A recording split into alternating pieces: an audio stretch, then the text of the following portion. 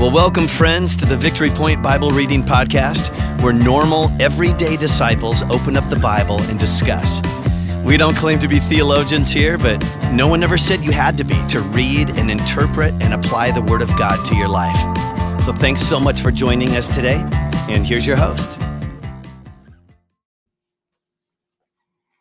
Good morning and welcome to Wednesday. It is Wednesday, September 22 already. Here we are, the third day of the week. And all week long, I have Pete Vanderwell here as my guest. And so again, thank you, Pete, for saying yes and for being willing to join me this week on the podcast. Now, I forgot to ask you, I should have asked you this maybe on the first day when you were introducing yourself, but if you think way back, because you said you and your family settled in Muskegon, right? Right. So from when you were 7 years old, right on, Right. you kind of lived there, right? Until Right. you were a little bit older. Right. But do you remember what your first job was? Like even as a teenager? Yes, I distinctly do. We lived in North Muskegon, and we had a celery farm right near the house. And my first job as a 11-year-old or 10-year-old was putting celery crates together. It was a really easy thing to do, and it got a penny a crate. Huh. The first week I put 500 crates together. I got $5 whole. Woo-hoo. Oh, was that ever something? I'll tell you. Yeah. And I worked there for about 6 seasons. So celery crates. So, yeah. Well, these were just boxes with like wire and wood slats on the side. They were very, very light duty. Okay. But they would pack the celery in the farm there. Sure. And they ship it. They had like 6 dozen, 4 dozen, 2.5 dozen, depending on the size. You put that many dozen in a crate. Okay. And then they would put them in a truck and bring them to the store, I guess, or the shipper or whoever shipped those things. So a celery crate builder. Yeah. First job. First job. First paying job. First paying job. $5. Woohoo. Yeah. In the first week. Yeah. You're probably thrilled. Never happened before. That's right. And don't spend Well, it that's all. kind of cool. And don't spend it all in one place either. That's right. You got to be careful. Yeah. Well, on to more like serious things. But anyway, I totally forgot, listeners, that yesterday, Tuesday, is Testimony Tuesday, and I skipped it over. I skipped over it in my notes, and so Pete and I are just between our two recordings right now. We're just kind of talking a little bit about like God moments, and so Pete, why don't you relate a little bit about some? Yeah, well, just relate a little bit. I can think of 2 of them, which are for the same reason, more or less. I had a cancer surgery about 20 years ago, minor cancer, but it was cancer, they tell me. And then an appendectomy about 10 years ago. Okay. And both times, of course, you go for surgery. And I realized at the time that this body is not my body. It's God's body. He created it. And I says, whatever happens, God's in control.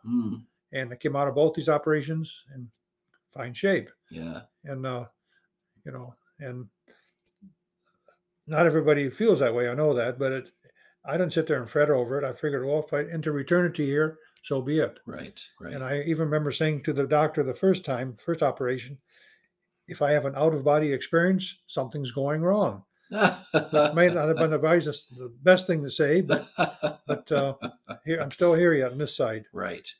So you could testify to the fact that, during the 2 surgeries that you had, you were kind of at peace. Oh, yeah. Because you knew who you belonged to. Right. Right. And whatever happened. Yeah. Now, don't think that I want surgeries. That's not. I'm not looking. I'm not looking for the next one to go through that experience again. But when you have no choice, that's the way I felt about it. Right. No, that's cool. Thank you for sharing that, because it's just you can get so worked up and worried and full of anxiety that you kind of forget who we belong to and who our Heavenly Father is. And so that's cool that you kind of enter those 2 times with that mindset. Yeah. That's cool. All right. Well, thank you, Pete. And let's see. Today we are diving into, it's another Old Testament passage. We've kind of been dwelling all week so far in the Old Testament. And this is from Numbers chapter 11. And we're going to skip around like we did on Monday to 3 different sections in this chapter in Numbers 11. And so I'll start with verses 4 through 6. Then I'll skip to verse 10 and read several verses. And then I'll skip to verse 24 and read a couple verses there. So here we go. This is the word of God from Numbers chapter 11. verse 4. The rabble with them began to crave other food, and again the Israelites started wailing and said, "If only we had meat to eat. We remember the fish that we ate in Egypt at no cost, also the cucumbers, melons, leeks, onions, and garlic. But now we have lost our appetite. We never see anything but this manna." And then we skip to verse 10. Moses heard the people of every family wailing at the entrance to their tents. The Lord became exceedingly angry, and Moses was troubled. He asked the Lord, "Why have you brought this trouble on your servant? What have I done to displease you that you put the burden of all these people on me? Did I conceive all these people? Did I give them birth? Why do you tell me to carry them in my arms as a nurse carries an infant to the land you promised on oath to their ancestors? Where can I get meat for all these people? They keep wailing to me, 'Give us meat to eat.' I cannot carry all these people by myself. The burden is too heavy for me. If this is how you are going to treat me, please just go ahead and kill me, if I have found favor in your eyes, and do not let me face my own ruin." The Lord said to Moses, "Bring me 70 of Israel's elders, who are known to you as leaders and officials among the people. Have them come to the tent of meeting, that they may stand there with you." And then to verse 24. So Moses went out and told the people what the Lord had said. He brought together 70 of their elders and had them stand around the tent. And then the Lord came down in the cloud and spoke with him. And he took some of the power of the Spirit that was on him and put it on the 70 elders. When the Spirit rested on them, they prophesied, but did not do so again. However, 2 men, whose names were Eldad and Medad, had remained in the camp. They were listed among the elders, but did not go out to the tent. Yet the Spirit also rested on them, and they prophesied in the camp. A young man ran and told Moses, "Eldad and Medad are prophesying in the camp." Joshua, son of Nun, who had been Moses' aide since youth, spoke up and said, "Moses, my lord, stop them." But Moses replied, "Are you jealous for my sake? I wish that all the Lord's people were prophets, and that the Lord would put his Spirit on them." All right, Pete, what'd you glean from this one? Well, one thought, of course, is that God, okay, I'll read this off my notes here. That's fine. God provides what we need and not necessarily what we want. And we need a lot less than we want. I think that's true. Say that again. We need a lot less than what we want. We need a lot less than we want. Yeah. That's very true. Yeah.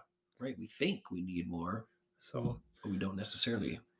And you can think of somebody being a millionaire, once you got 10 million, well, we got to get another 10 million, Right. Well, first of all, who in the world needs who needs that kind of money to survive? Right. Yeah. Right. Yeah. So you notice that the Lord provides what we need. Yeah. Right. Not necessarily what we. And everything else is a want. bonus, kind of. Right. Yeah. I like that bonus. Yeah. Because, my wife and I certainly have our basic needs met, but we also have many bonuses that we really don't deserve. I'll be honest with you. Right. But we still enjoy them. Yeah. Yeah. And yeah. Right. And we try to share what we can to the right places. Correct. Not just, there's lots of hands out, and Correct. we don't fill every hand. Right. I also want to mention here that, we get mail all the time for donations for different organizations. Mm-hmm. And there's half a dozen or so we've contributed faithfully. Yeah. And that's our tithing. Correct. Well, up to this point this year so far, I've received about 245 requests for money already in the mail. You're counting? Counting. This is the first year I made a spreadsheet to track Wow. them all by name, alphabetized. Oh my goodness, Pete. And you get half a dozen a day sometimes. You're right. And I feel kind of guilty at times ripping them in half. But then, if I've already done my due diligence as far as being generous, Yeah. and I don't feel like guilty. And a lot of them just buy their names off a list someplace. They don't know who I am. Right. So they're just working the numbers basically. Right. But yeah. But I love how you said that, going back to what you said at the beginning there, right? The Lord provides what we need. But then I also liked how you said, and anything above that is just a bonus. Yeah. We don't deserve those bonuses, but it's a bonus that we can enjoy. Yeah. Yeah. That's cool. One thing that I wrote down here is that it seemed like these Israelites were very focused on like today, right? The hardships of now, Yeah. right? And they were forgetting like what was coming in the future. Yeah. Right? Because I think down here it's, when Moses is talking to God and he's kind of upset, he says, the land you promised on oath to their ancestors, so the Israelites knew, right? They knew they were heading towards this promised land. But weren't these people destined to spend 40 years in the desert, this group, I think? I believe so. So they got a lot of time in the desert They do. to not look forward to, I Exactly. guess. Little do they know. Yeah. Yeah. But the fact that they were focused on like today and what I want now, and they were forgetting about the joy that was up in the future. Yeah. In the promised land of Canaan. For their children mostly, probably. Correct. Except for two guys, of course. Right. Joshua. Caleb and Joshua. Right. Yeah. And so that made me think of like, okay, I know there's days where I'm just focusing on, right, the hardships of today. Yeah. Okay. And I just forget who I am. I forget that I'm a son of the Heavenly Father. I forget my purpose, to glorify God. And I just sort of forget the big picture kind of, because I'm focusing on like today, okay, and the hardships of today. And so I guess this spoke to me, to Tom, that when I catch myself focusing on the hardships of now, to kind of take a step back and go, wait a minute here. Okay, this is just one little day in my whole story, and to focus on what's yet to come. That rich land, that new creation that's ahead of me someday, and how I can't wait to get there. That's just something little that popped out at me. Anything else, Pete, that these verses brought out for you? Another note here. Yeah. Okay, if we have difficult situations, God can provide relief in His time, not ours. His time. Yeah. Like that. Not our time. And, I've heard it said before that God's not early, not late. He's on time, but not our time. Correct. His time. Yeah. Yeah. That's good too. He's never early. He's never late. He's always on time, but it's His time. Yeah. Cool. Yeah. And I wasn't Moses being quite blunt with God too? Well, yeah. Well, God can take it, Oh, He can. But why? He keeps asking why this, why that. Did I conceive all these people? Did I give them birth? Why? Well, one of the comments I remember reading, you read here, is that all the people were complaining. Well, were these 70 guys some of the complainers, or were they, maybe they had a change of heart, maybe, or something? Right. Because they were like some of the leaders, weren't they? Yeah. Right. So apparently these guys weren't doing much leading up to this point. Right. Right. But the fact that Moses was being so blunt with God, that makes me think, I can be blunt with Him too. Like if I'm ticked off, or if I'm a little upset with Him, I think, like you said, He can take it. Yeah. He can take it. And I think there are some other Psalms, in the book of Psalms where I think David or some of the other psalmists are asking why. Yeah. Why do the nations rage? And I think it's okay. Yeah. To ask these questions of the Lord. Yeah. Okay. I think it's okay. We could be blunt with Him. He's our Heavenly Father. Yeah. He will continue to love us. Yeah. And help us through different situations. All right. Yeah. Looking over here, my notes. Well, this might be a good place to kind of wrap up. Okay. So let's remind our listeners kind of like something they can take with them for the day. So what could they take with them, Pete, for this Wednesday? God's in control, even though it doesn't seem like He is. And, your greater pleasure may be in the future, maybe not even in this world, where you say it was all worth it. Now, it's easy for me to sit here and say that, but I really think that's true. And that's because I'm 75 already. I'm approaching the end of my life in this world.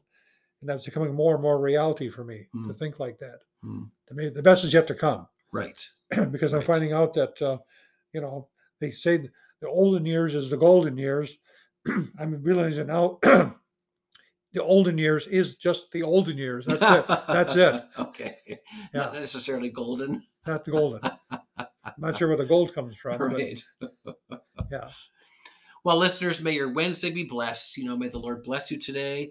May the Lord give you what you need today, not necessarily what you want today. Yeah, right. May the Lord bless you with what you need. May he turn his face toward you. May he smile on you today on this Wednesday, and may your day be blessed. We'll see you back here tomorrow. Well, thank you for joining us today for the Victory Point Bible Reading Podcast. We hope that today's conversation was helpful for you and encourages you in your daily walk with God. If you have any questions or thoughts to share with us, please email us at info@victorypoint.org. We would love to hear from you.